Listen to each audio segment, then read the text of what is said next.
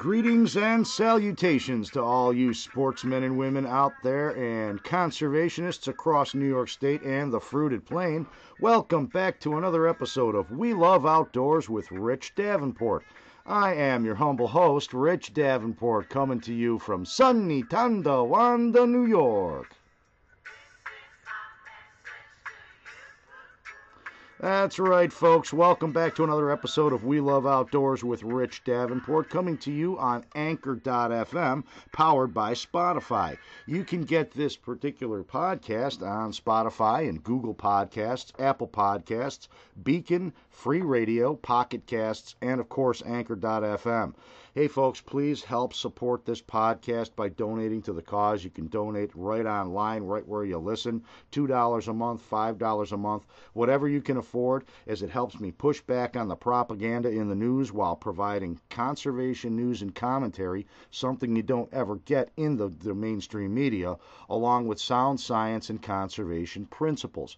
Please help spread the word. You know, we're growing by leaps and bounds. People are getting better informed every single day. And again, I want to make sure that it's very clear that this is my show, it's my commentary, it's my opinion, and it doesn't necessarily reflect any of the official positions that may be held by some of the organizations that I am a part of. However, if it is an official position, I'm going to let you know about it. All right, we're going to jump right in, folks, and I want to wish everyone a happy autumn. Yes, that's right. The first day of summer happened on September 22nd. That would have been last Wednesday. The autumnal equinox was Tuesday, September 21. That was when, the daylight hours and the nighttime hours, the darkness hours, were 12 hours each. They were equal, hence the term equinox. And, it's officially that summer is over, and it's kind of sad, but we had a heck of a great summer. Wonderful fishery, wonderful fishing, and we also had a lot of busy activity with lots of regulatory action from the New York State DEC, with the never-ending saga of the youth hunt and the local law in Erie County, a new deer season for the antlerless-only deer, which by and large seemed to be a successful inaugural season. We had a few freshwater records broken here in New York State, the freshwater fishing records, including the largest crappie ever caught in New York. That was caught in August. And we also had a record bowfin that was brought to the scales and is now occupying the echelons of the state record. And congratulations to those anglers. Some updates as we head into the fall. Erie County Executive Mark Poloncarz did hold his public hearing on Local Law Intro 1/1/2021 to lower the hunting age in Erie County, and it was held on Tuesday, September 21st at the Rath Building, the 14th floor. The sporting community of Erie County were well represented, although a few more in the gallery would have been nice to see, but it is a small conference room up there in the Department of Public Works, and, we had probably a dozen or more people there representing the sporting community. And, on the other side, the Antis only had a couple. There were two people in the gallery, and they really imploded when it was their spokeswoman's turn to address the county attorney and the county executive's chief of staff, who were on hand to collect the information from this public hearing. They actually spent more time complaining about not being notified, which they were. Public notice was more than provided, and it was up on the website, and it was announced, at least a week prior to the meeting that was held. They also were kind of expressing disappointment that the meeting was scheduled at 11:30 a.m. in the heart of the workday. Well, welcome to the club. Everybody that has jobs complains about that. We complained about it too, but thank you for agreeing with us on that one. And, the TV media that was present for the meeting, which featured fact-based statements and personal experiences from the hunters, while the other side had difficulties bringing their concerns to the table with any credibility, did a really nice job in covering it, although they gave the Antis a little bit more play than they really deserved. But that's okay. We're hopeful that this measure will be signed and submitted to the New York Secretary of State in time for the youth age 12 and up to take advantage of that special Columbus Day youth hunt coming up in a couple of weeks. I'm sure at least one more update will be provided before this is finally done. I mean, it could be happening today, it could be happening this week, but we need to make phone calls. That the Erie County Federation understands that we need to make phone calls. Hopefully they will, and we'll see. In other news, today marks the early archery opener in the northern zone. That's right, today is opening day for early archery season. While this coming Friday will mark the early archery opener for the southern zone hunters. The special youth hunt that I mentioned earlier, where youth hunters can get an early shot, no pun intended, at whitetail deer with firearms, begins October 9th and runs through the 11th. That's Saturday, Sunday, and Monday. With currently all hunters 14 and 15-year-old able to participate in this special season, while 12 and 13-year-olds may participate in the counties that have already lowered the hunting age for deer, which pretty much means everywhere, with the exception of Erie County, Rockland County, and the New York City and Suffolk and Westchester counties, which were precluded by law from taking advantage of this. During this season, a youth hunter may take a deer of either sex with their firearm using their regular season tag, or the antlerless only harvest may be taken using DMP or DMAP, provided the harvest is occurring obviously in the appropriate wildlife management unit that you have a tag for. This particular hunt, also, the mentor may not participate. I mean, you're going to be certainly supervising your youth, but you may not carry any hunting implements with you during this time if you are accompanying a youth hunter during the special youth hunt. I want to make sure that's very clear. And of course, the safety orange or safety pink rules, which were just recently adopted, making it mandatory for hunters who are out hunting with a firearm, trying to hunt big game with a firearm, or accompanying one who is hunting with big game with a firearm. You have to be wearing this minimum, 250 square inches or a hat. It has to be visible, 360 degrees. Again, blaze orange, blaze pink. It can be like a camo pattern, but a greater than 50% of that pattern has to be that orange or pink in color. So that's coming up, and we're looking forward to that. We've got great weather right now, and the archers are certainly looking forward to get out in the woods. I know that I'm kind of getting excited myself. In addition, small game hunting is also hitting full swing with northern zone and southern zone seasons as follows. Ruffed grouse, which is a very popular upland game bird in New York, that opened on September 20th, last Monday in the northern zone. It opens October 1st, this Friday, in the southern zone. Ruffed grouse remains open in both the northern and southern zones through February 28th, 2022 this year. New York also has a limited number of quail in the eastern part of the state, and quail season runs from October 1st to February 21st in Putnam and Orange counties. And then Long Island, Suffolk, and Nassau counties have a quail season that opens up November 1st and runs through December 31st. Cottontail rabbit, on the other hand, or should I say while I'm at it, opens up October 1 in both northern and southern zones, running through March 21 in the north, closing February 28th in the south. Regions 1 and 2 see opening of rabbit November 1, running through February 28th. Pheasant season. In New York, it's a little bit more complicated, and I recommend you visit the DEC Small Game Hunting Seasons map to better understand how the pheasant hunting works. The web address for that map is https://dec.ny.gov/outdoors/ or outdoor, not with the S, excuse me, I apologize, /29453.html. Various youth hunts are also going on. Check with your local county federation or your local rod and gun club for additional info on this special opportunity. This has got, also you got to really look and see where you're going to be hunting, because some places like the Zoar Valley multiple use area down in the southernmost part of Erie County, which is basically the border of Erie and Cattaraugus County. The borderline is Cattaraugus Creek itself. A lot of these places will demand that you get a special permit, which is free, but you have to get that to hunt opening Saturday and the first Saturday of the season, or the second Saturday of the season as well. But check your regs and make sure you're familiar with that. Varying hare, or snowshoe rabbit, that season opens in the northern zone October 1st, with other parts of the state that allow hunting for these animals opening December or January. Again, see the varying hare season map for details. That one is not a statewide thing, as varying hares are not found across New York State. And squirrel season, of course, remains open through February 28th, while the resident goose season has closed up. That closed up on the 25th. That was the last day. A special note, hunting hours. We did have a change in the big game hunting hours this year to move it from sunrise to sunset to a half hour before sunrise to a half hour after sunset. I want to make it clear that the hunting hours for small game has not changed. That is still sunrise to sunset regardless of what small game you are hunting.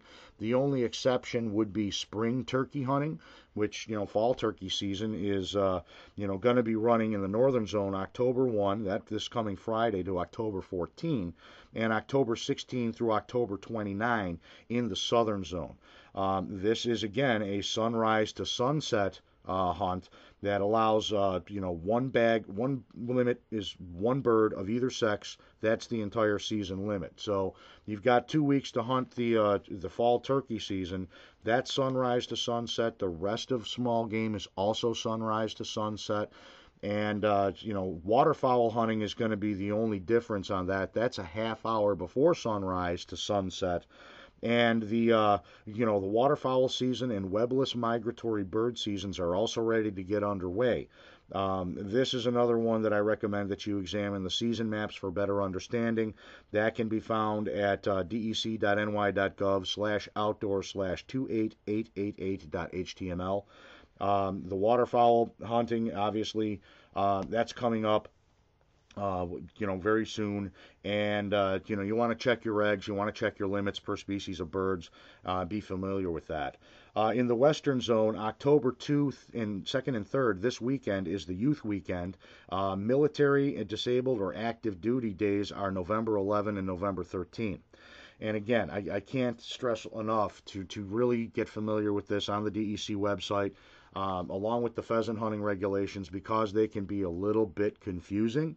And that's really the repository for all things. If you've got a question, don't look up at Facebook and ask somebody on Facebook, hey, I live in central New York. When does the hunting season open for woodcock, for example? Just throwing one out there.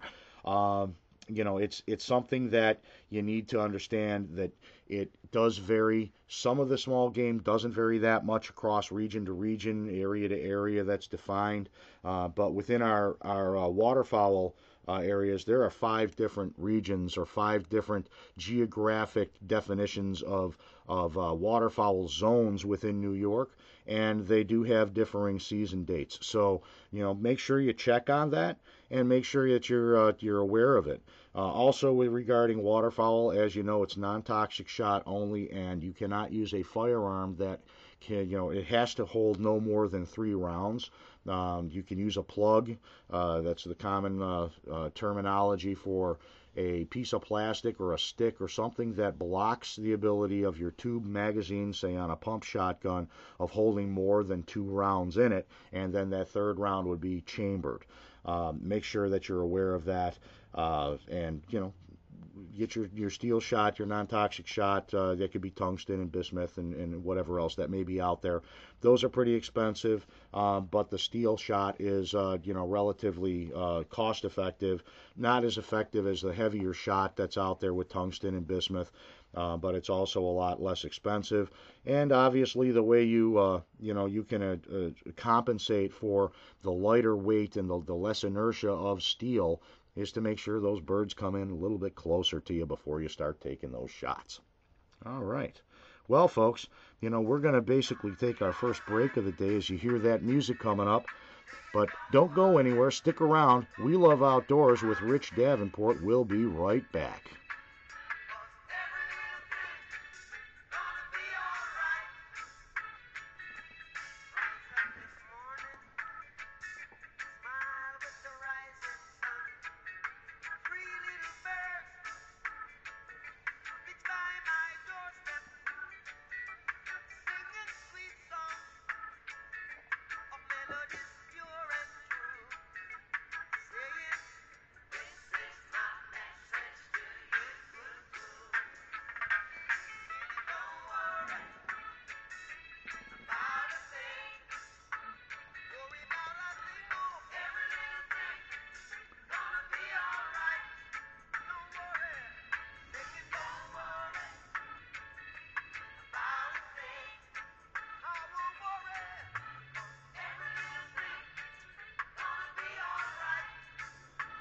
And welcome back, all you sportsmen and women and conservationists across New York State and the fruited plain, to We Love Outdoors with Rich Davenport.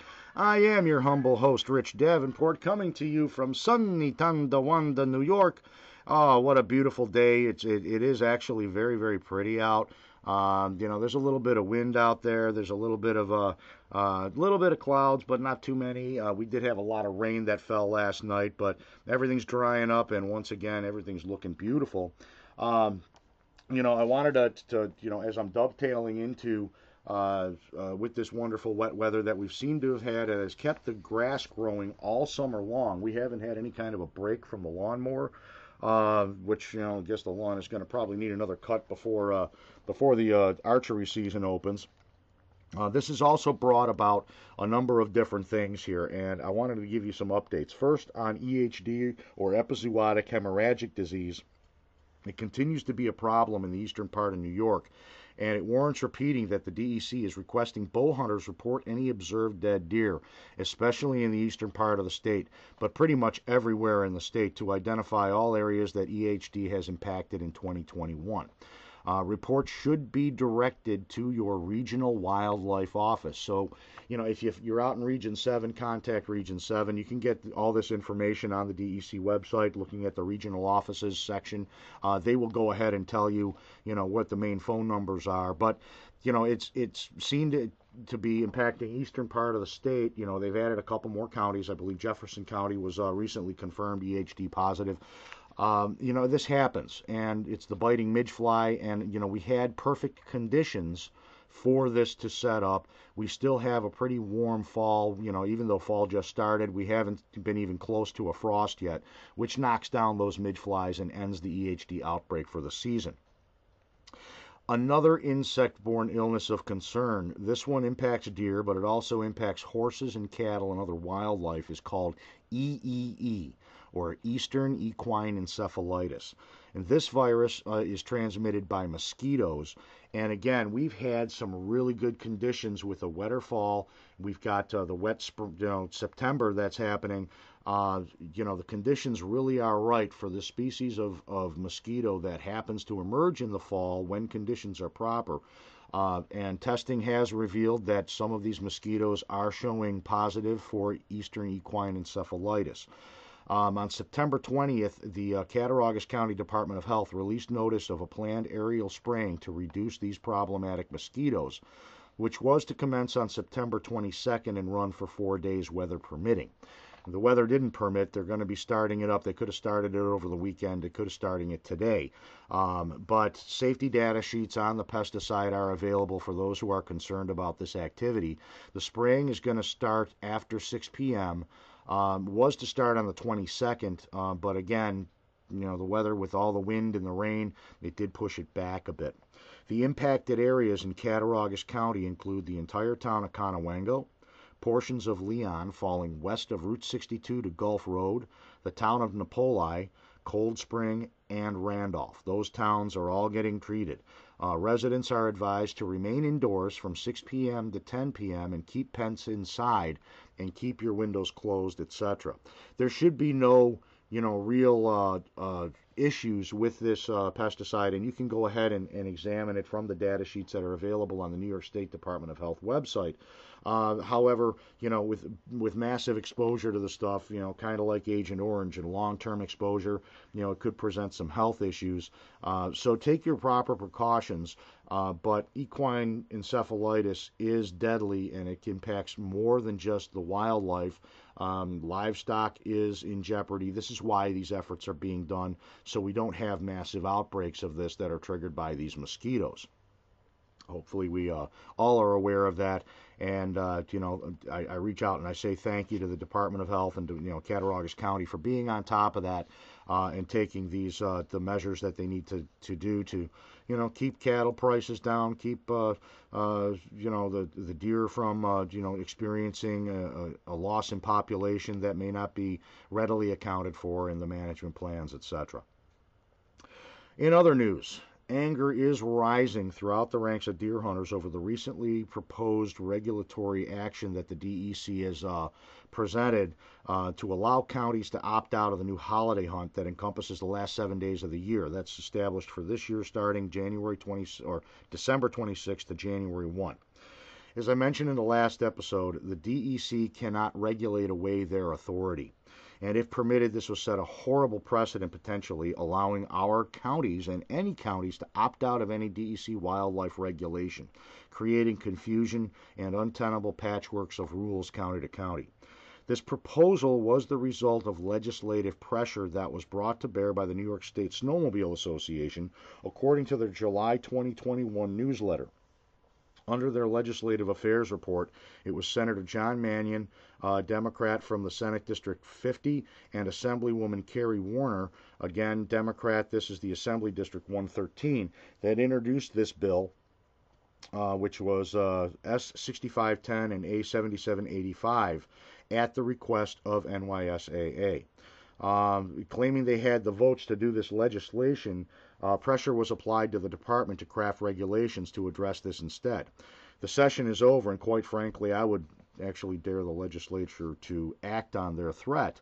But, I've been taking phone calls from landowners across, not just Region 9, but across the state, and hearing from my colleagues on the Big Game Committee that they too have been taking, phone calls, including some northern zone property owners that are not impacted by this holiday deer hunt, which is a southern zone hunt only.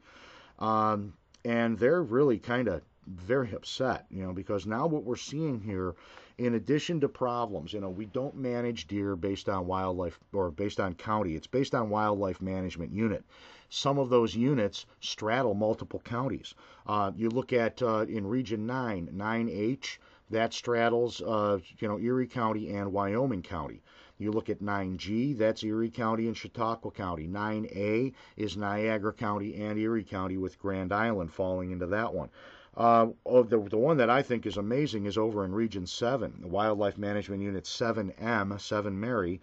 That has 6 different counties that touch it. So what happens if one county reaches out and says, I'm going to opt out, and the others don't? Are there going to be chalk lines laid down? How can the DEC possibly, manage the deer populations when they don't even know if some of these deer are being taken in these areas while other areas are allowed? And it becomes untenable. And when you add to that the WMU aggregates now that are used to update at a more expeditious and efficient fashion the buck take objectives across the state. You've got 2 or 3 wildlife management unit aggregates into buck management zones, and they cross all the counties. I mean, this is unbelievable how this could happen. But the bigger problem here is landowner rights. I received a call from Chautauqua County, a landowner who owns several parcels in Cassadaga. He's reached out to the local clubs that are closest to him, and he's expressed his utter disgust right up to the New York State Snowmobilers Association that if this passes, then, you've got the trails that are actually in jeopardy. That the landowners are in a precarious position, and ultimately this is a landowner issue. They have the right to decide if people are going to hunt their property. They can post it up and have nobody out there. And they also decide whether or not to let the snowmobile corridors cross across their lands. They don't get any financial compensation from the local clubs, from the New York State Snowmobile Association, from the New York State Trail Fund. What they get is a pat on the back and a nice dinner at the annual banquet for their allowing these club members to traipse across their land to prepare those trails before October 1st. And then obviously once the snow is down on the ground and the last big game or the regular big game season is closed, they've got groomers that are running, they've got sledders that are running at all hours of the evening, and they don't get any money for it. However, many of these property owners are now seeing a benefit from hunters leasing the land at $25-30 an acre, and that's their opportunity to help defray the property taxes that are ever escalating in New York State so they can hang on to their land. And, now what is being proposed is that the county legislators can say, we're going to opt out, and you, Mr. Landowner, can't let anybody hunt on your land during this time, but you're going to have to leave the snowmobile trails open because this is why we're opting out, just for the snowmobilers. And they're turning around and they're saying, really, if this goes ahead and happens, goodbye snowmobile trail. This is even happening in the northern zone, folks. I mean, I'm hearing people, it doesn't take a lot of landowners to completely disrupt the snowmobile corridor network when 80% of those trails run across private land. This is a kerfuffle that we certainly, as sportsmen and women, don't want to see. I don't want to see anything happen and get harm to the snowmobilers. We like the snowmobilers, even though back during the 2006 push for the Snowmobilers' Rights and Responsibilities Act, they jacked up the non-club registration for sleds from about $50 a year to $100 to those who are non-club members for a trail fund contribution, and they didn't exempt those people who are ice fishermen that don't use the trails. They use a snowmobile to drag their gear on and off the ice. There was no exemption for that. So they took it in the can, and in addition, now they're actually pushing to increase those non-club snowmobile registration rates for New York residents that are non-club members from $100 to $125 per sled, and the non-New York non-club residents, non-club members, going from $125 to $150. While at the same time looking to exempt vintage snowmobiles, which are 30 years or older. So I guess ice fishermen could buy an old clunker, a hoopty of a sled, and be able to maybe have something unreliable to drag their stuff out, and then they can't get it back off because they need some kind of repair or whatever. I don't know. But this thing is backfiring big time. And, this is just... it appears to me that the outreach that was supposed to happen from DEC and Parks to the landowners and the snowmobilers really wasn't done very well. I think the one who was doing that outreach, must have had arms as long as a T-Rex. It's just, it falls down really terribly, and we all knew that this was going to be an issue. In fact, in my comments that I submitted to the New York State DEC on the holiday hunt when it was first proposed last year, I mentioned specifically that we need to raise awareness that the landowners can open these trails up right at the end of regular season, and things can coexist just fine. The reality that's always missed is that the trails can't open without snowpack. It's not just snow on the ground. 3 or 4 inches of snow doesn't cut it, as you have to groom the trails, and you need enough snow to make a snowpack and get a groomer out there so that when the snowmobiles are running it, they're not tearing up their track and they're not tearing up the property. And when you have enough snow on the ground, you have enough snowpack on the ground, it's real hard for a lot of hunters to get out because you're talking about 2 to 3 foot, maybe a little bit deeper in areas. And, that's difficult to walk through when it's up to your belly button. And it's even more difficult to drag a deer out of the woods. So that's really what needs to be, relayed, is that, instead of looking at this as a negative and maybe losing a couple of days between Christmas and New Year's, they've actually gained an additional 9 days at the end of regular season that they could potentially open those trails up. And at the flip side of this, they're looking at a couple of days, and they're making a big stink about a couple of days, 3 or 4 days, 7 at the most. I mean, that interruption, and then having the counties basically dictate to the landowners that this is how you need to use your land, and the backlash is no more snowmobile trail for you, and that's going to interrupt the corridor system, not just for the 7 days, but that would do it right through the end of February into March when the trails have to close. So it's very short-sighted, and we're working on it. We're trying to get people to understand that this is not the right way to go.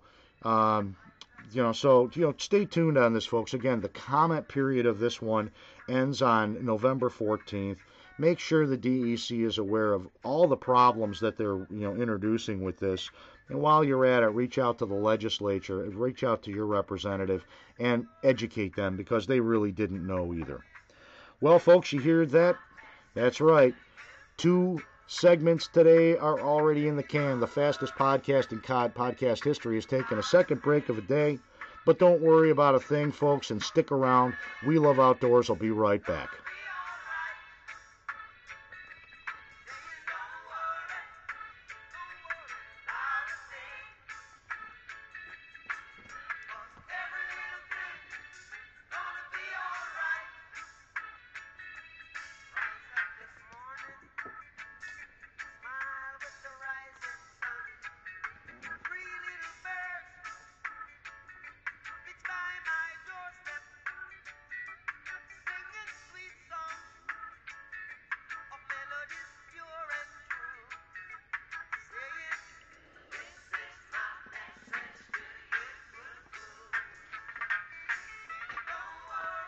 And welcome back, sportsmen and women and conservationists all across New York State and the Fruited Plain, to We Love Outdoors with Rich Davenport, coming to you on Anchor.fm, powered by Spotify. And welcome back. This is our third segment of the day. Just wanted to continue on, with this effort here that New York State has embarked on with this. The precedence is just absolutely ridiculous.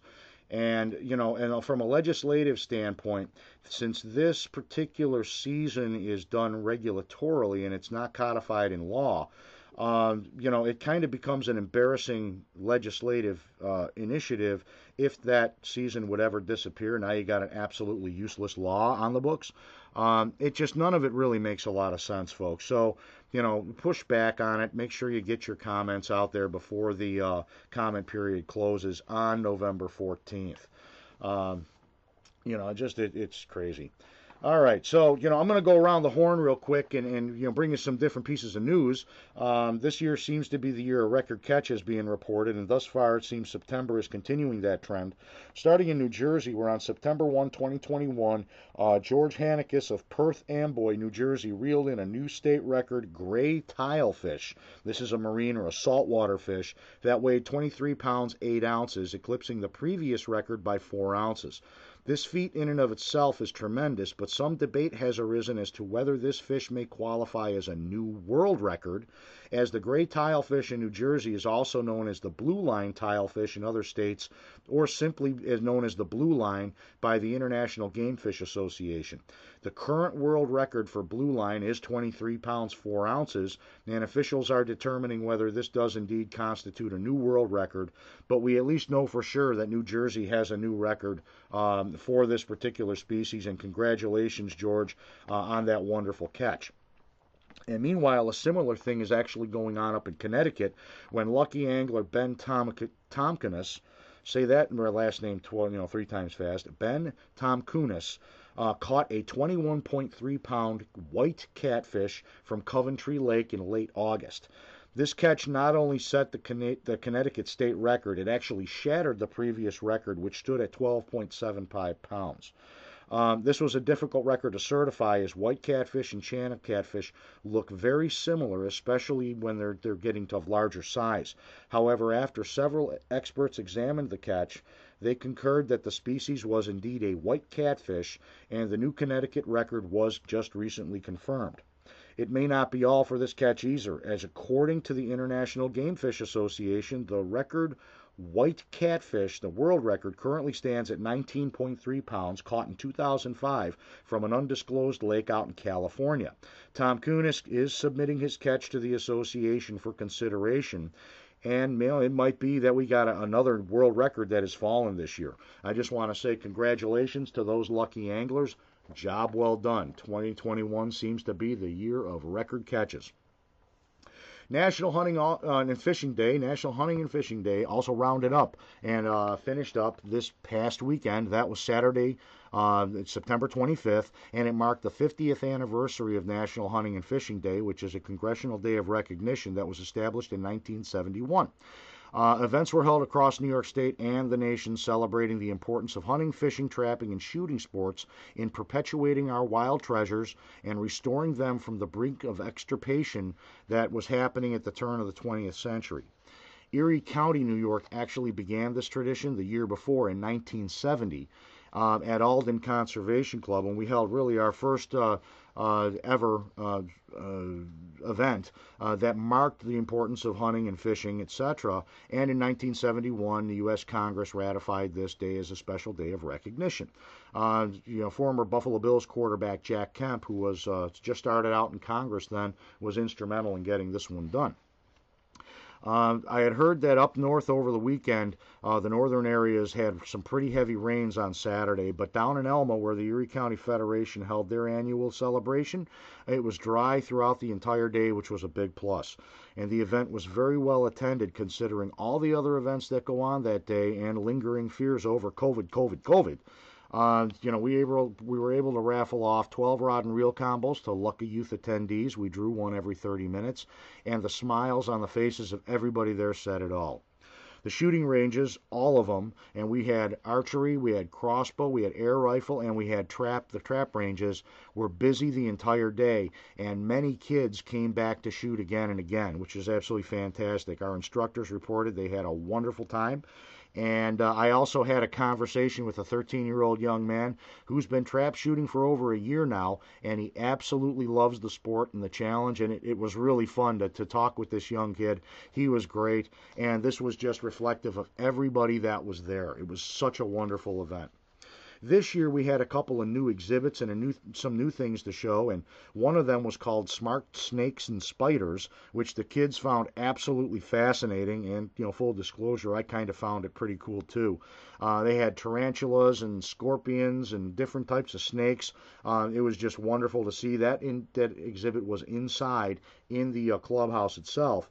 And we also had Messenger Woods come and provide a seminar on wildlife rehabilitation, providing information on the various raptors we have in the area and what to do if you find wildlife in distress. One of the other exhibits that we actually had the honor of having Western New York angler Phil Pless bring his all-time state record archery buck, non-typical, for display.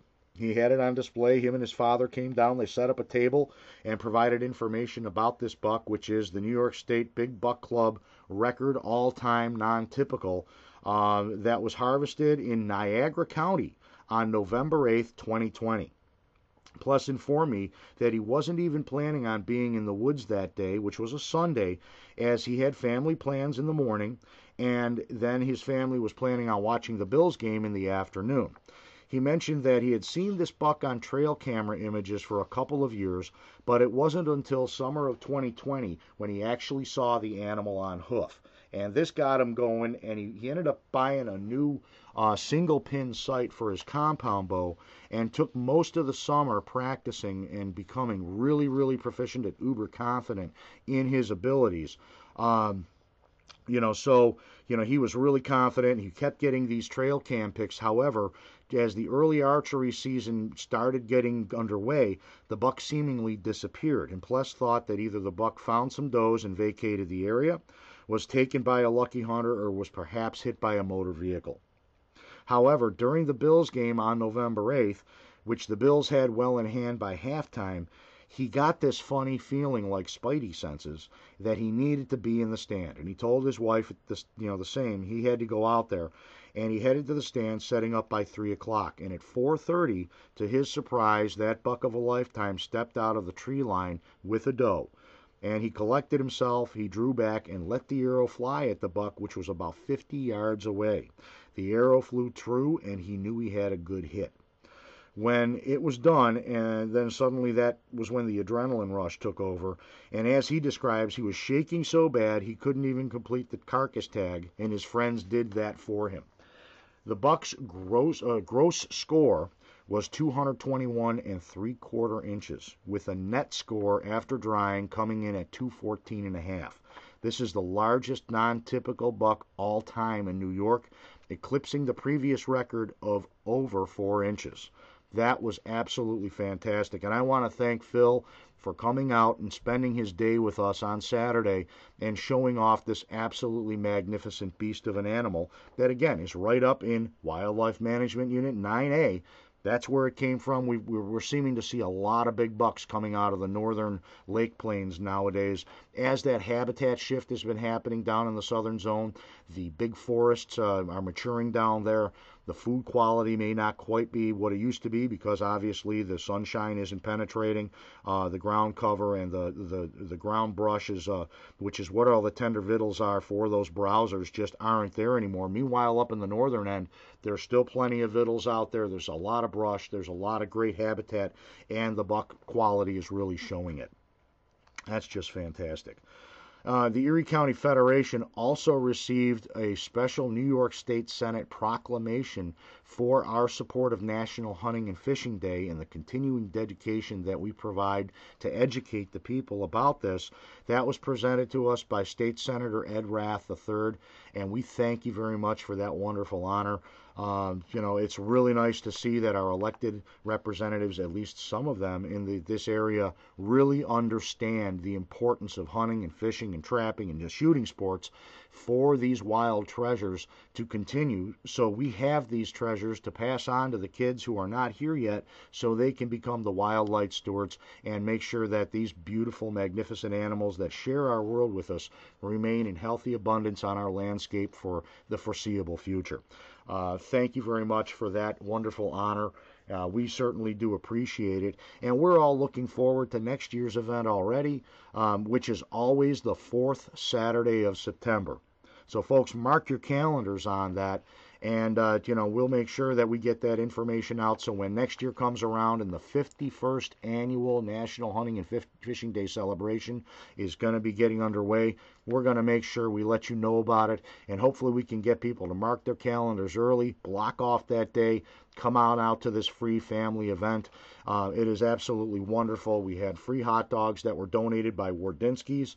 Wardinski's, thank you very much. A great hot dog, by the way. Everyone talks about Salen's, and we like Salen's, but you know what? Wardinski's is seeming to be a little bit better. And, we thank them for the donation. They donated over 300 hot dogs for us. And, everybody walked away with a smile and a full belly and learned something new right across the board. Thank you very much, everyone. That was fantastic.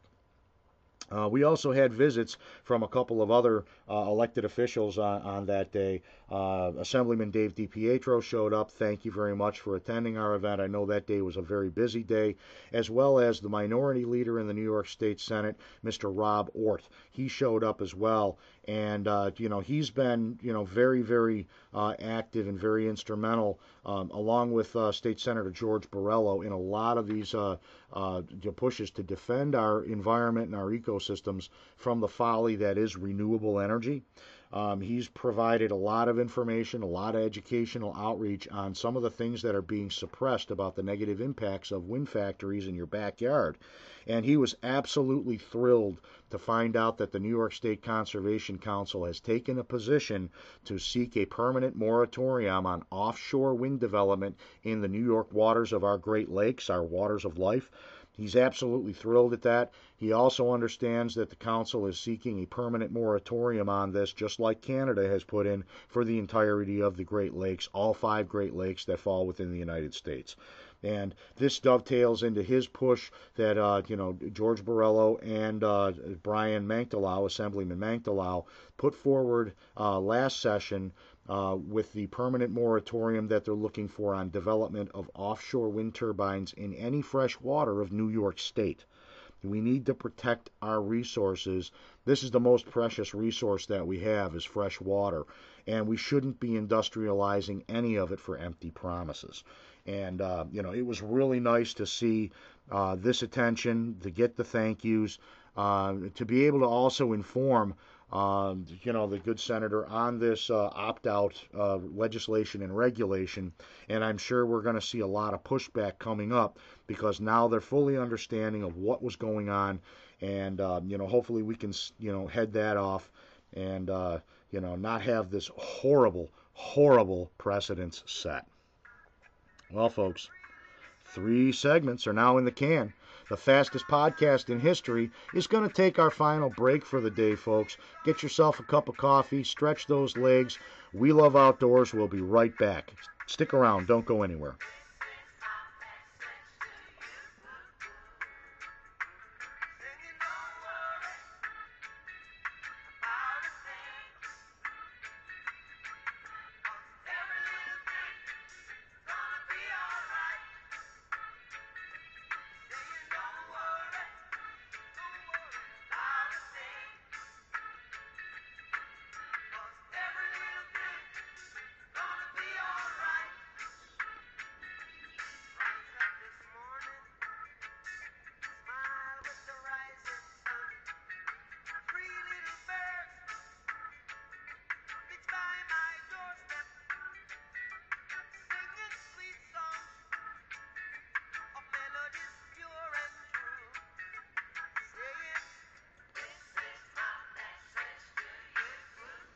And welcome back, sportsmen and women and conservationists across New York State and the Fruited Plain, to the final segment of We Love Outdoors with Rich Davenport, coming to you from sunny Tonawanda, New York.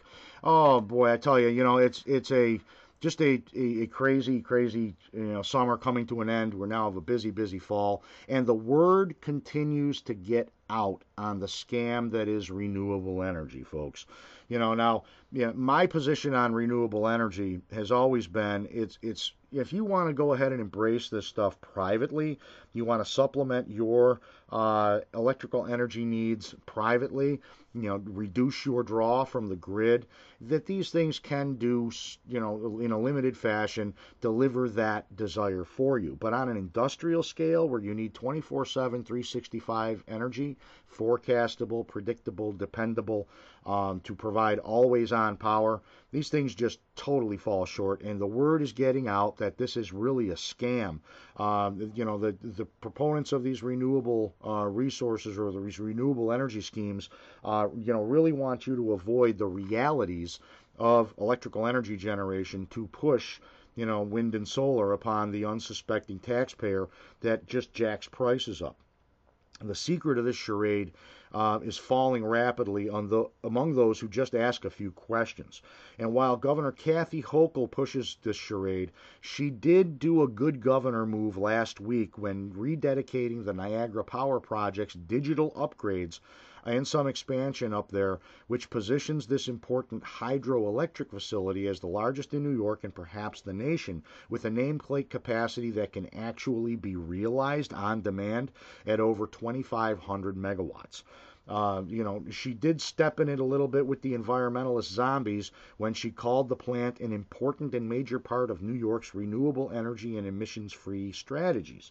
As the greenie kooks in name only, or as Genos, as I'm calling them, greenies in name only, they don't want hydro to be called renewable, but they sure want to see the production from hydro into the renewable portfolio to make it look better.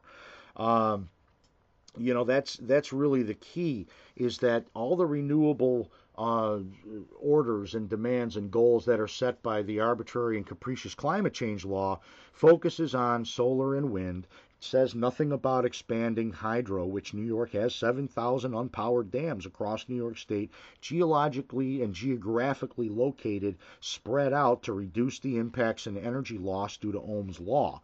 But they don't want you to look at that because it doesn't take up a lot of room, it doesn't consume a lot of lands, it doesn't impact your ability as a landowner or as an individual with natural rights to use the natural resources to have those rights curtailed.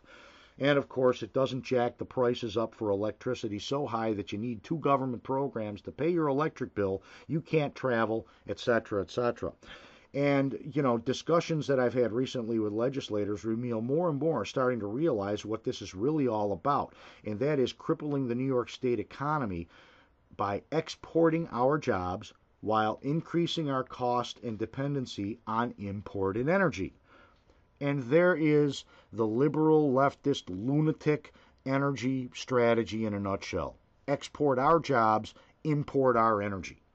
Brilliant. It's absolutely ridiculous because, when we import electrical energy from, say, the coal plants in Pennsylvania or in Ontario or New Jersey, coal plants which, by the way, are a lot dirtier in their emissions than the coal plants were in New York, even before we started shuttering them. They were meeting the most stringent clean air standards possible. And despite that, we shuttered those plants. And, now we're shuttering nuclear as well, which is efficient, which are emissions free, and actually deliver a lot of power. We're trying to supposedly replace these with wind factories and solar panels. And every time we do this, we are importing more and more electricity, the tune of between any given day 3,000 to 5,000 megawatts coming in from all these other areas that increase our prices just to keep the lights on. It is absolutely breathtaking. I mean, case in point, right now, and you can go and visit any given day the New York State Independent Systems Operators website, which will tell you all sorts of information that is updated every 5 minutes of every day to the condition of the grid, including market pricing, including the real-time load, which is our demand plus base load to keep the lines energized, where we are importing from, how much is being imported any given time. We also can see New York's output. And right now, New York's output, total output across all fuel types, is 13,735 megawatts. But we have a load of 16,862 megawatts. Right now, we are importing roughly 3,100, 3,200 megawatts to keep the lights on. That is impacting our pricing on the day-ahead market, which should be around $20 a megawatt. Right now, it's running around $29 a megawatt. With light congestion, but we're bringing in power. 256 megawatts from PJM Keystone, that's coal plants in the western part of Pennsylvania. Another 448 megawatts coming from the Hudson area in Pennsylvania. I mean, these are another 315 megawatts coming from Linden, New Jersey, and 375 megawatts coming from Neptune, which is over in the Maryland area. I mean, this stuff is coming in. We are importing this, and this is from coal plants. But it doesn't hit our renewable portfolio because it's not generated in New York. Isn't that a great scam? That's exactly how this is happening. So we are greening up by basically shuttering down what works in New York so we can use what doesn't work and claim that we are environmentally friendly while we're jacking up our energy prices across the state to all the residents and businesses, and we're actually not changing that standard whatsoever. We're just increasing the imports, which is absolutely terrible. We used to be 100% energy efficient and energy independent in New York. And, now we have to be on the dependency from all these other states and out of Canada because of forecasting. And if we don't commit to a certain level of electrical energy coming in, they're not going to forecast it for us. And then when we have this shortfall that we always have, up to 5,000 megawatts a day, any given minute of any given day, that's really the long and short of that one. They wouldn't have the power to provide to us. They would forecast for their own demands, as well as if they're exporting to other neighbors that are around them. And, we would be simply out of luck, and we would be literally living the lifestyles of the Amish without these energy sources. So the thing that these genos are claiming is that to be green, we have to have more wind factories, we have to have more solar panels that don't deliver energy as needed. Case in point, today is actually a pretty good day for wind energy in New York State. But again, we don't have the demand. We've got a lot of, air conditioners that aren't running right now. The temperatures are cool. The light levels are good. We don't have heaters turning on, so forced air pushing, the demand of heating spaces isn't happening either. Our demand is pretty low in the fall, especially in the early fall. And, our output of, 13,735 megawatts right now, wind energy is making up about 1,000, almost 1,100 megawatts, which is still less than 50% of their nameplate capacity across the state. And it certainly doesn't rise to the 60% of nameplate capacity that would come from a standard power plant versus nuclear, providing right now 3,255 megawatts to the grid.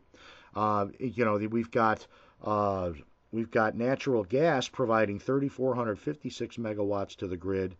Hydro is bringing 3,285 to the grid, and dual fuel is bringing 2,452 megawatts to the grid. Meanwhile, wind energy has just dropped. It just updated itself. We went from 1,085 megawatts. Now it's down to 1,064 megawatts.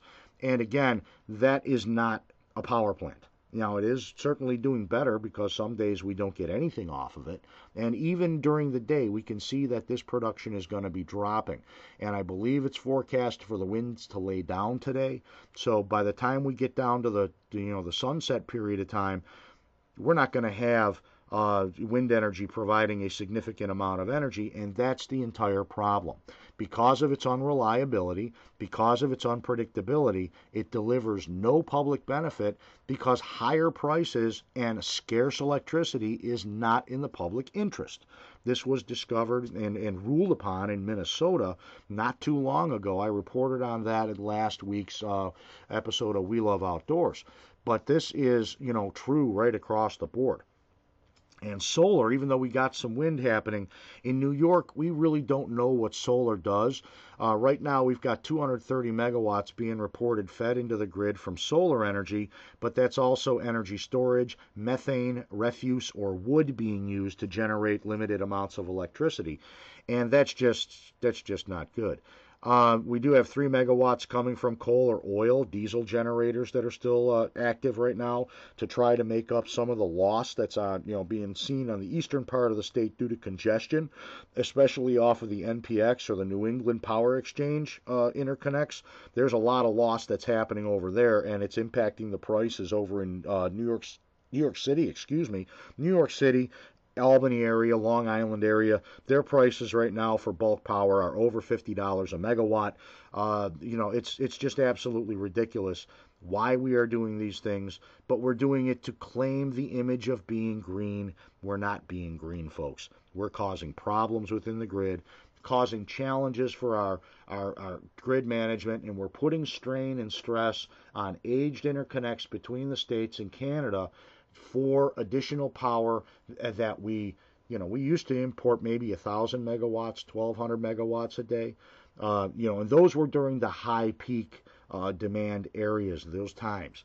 But as we've closed our coal plants and as we now have only one nuclear plant left in operation in New York State, that have, a nameplate capacity of, 800 to 1,500 megawatts, and now we take that out of the mix. And like the Indian Point nuclear reactor number 2 that was shut down just recently in April, that had a 1,050, I believe, or it was maybe even a little bit higher, could have been around 14 or 1,500 megawatt capacity, nameplate capacity, and it was running since 2017 at 84% of that nameplate capacity. That's gigantic. We lost that. We put these wind factories out that don't deliver diddly, and all we see is an increase in imports from 1,000 megawatts a day, give or take. We're now sometimes up at 5,000 megawatts that we're importing from all around our neighbors. And remember, California went ahead and declared an energy emergency because they have a shortfall of 3,500 megawatts any given minute of any given day, and they're embarking on trying to get new natural gas plants installed as fast as they can to close this major gap, which is impacting more rolling blackouts to keep away from the brownout scenario. Just absolutely tremendous.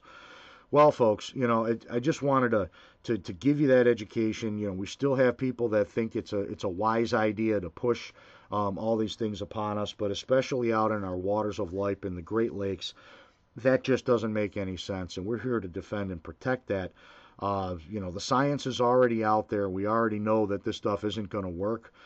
There will be times when the wind is blowing, and there will be times when it doesn't. There will be times when the wind is too strong, and we have to feather these things.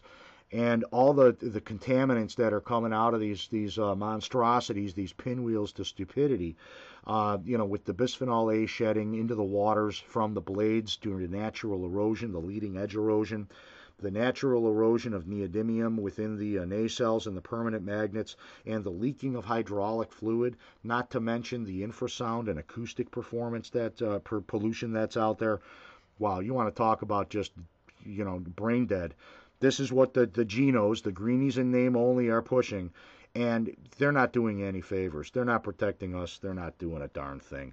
So, I just strongly recommend that people remain vigilant, get involved, talk to these people, talk to your representatives, make sure they support the permanent moratoriums, and let's protect them for the kids not yet born.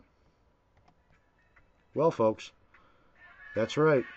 This episode of We Love Outdoors is done for today. And I want to thank everybody for joining me and listening. Don't worry about a thing. These wind turbines aren't built. We've got hunting and fishing seasons that are opening up. The hunting seasons are opening up. Fishing seasons are still in swing. This is the fall bounty. This is the harvest. And I hope everybody takes the time to enjoy the great outdoors. Until next week, folks, I'll see you same bad time, same bad channel. God bless.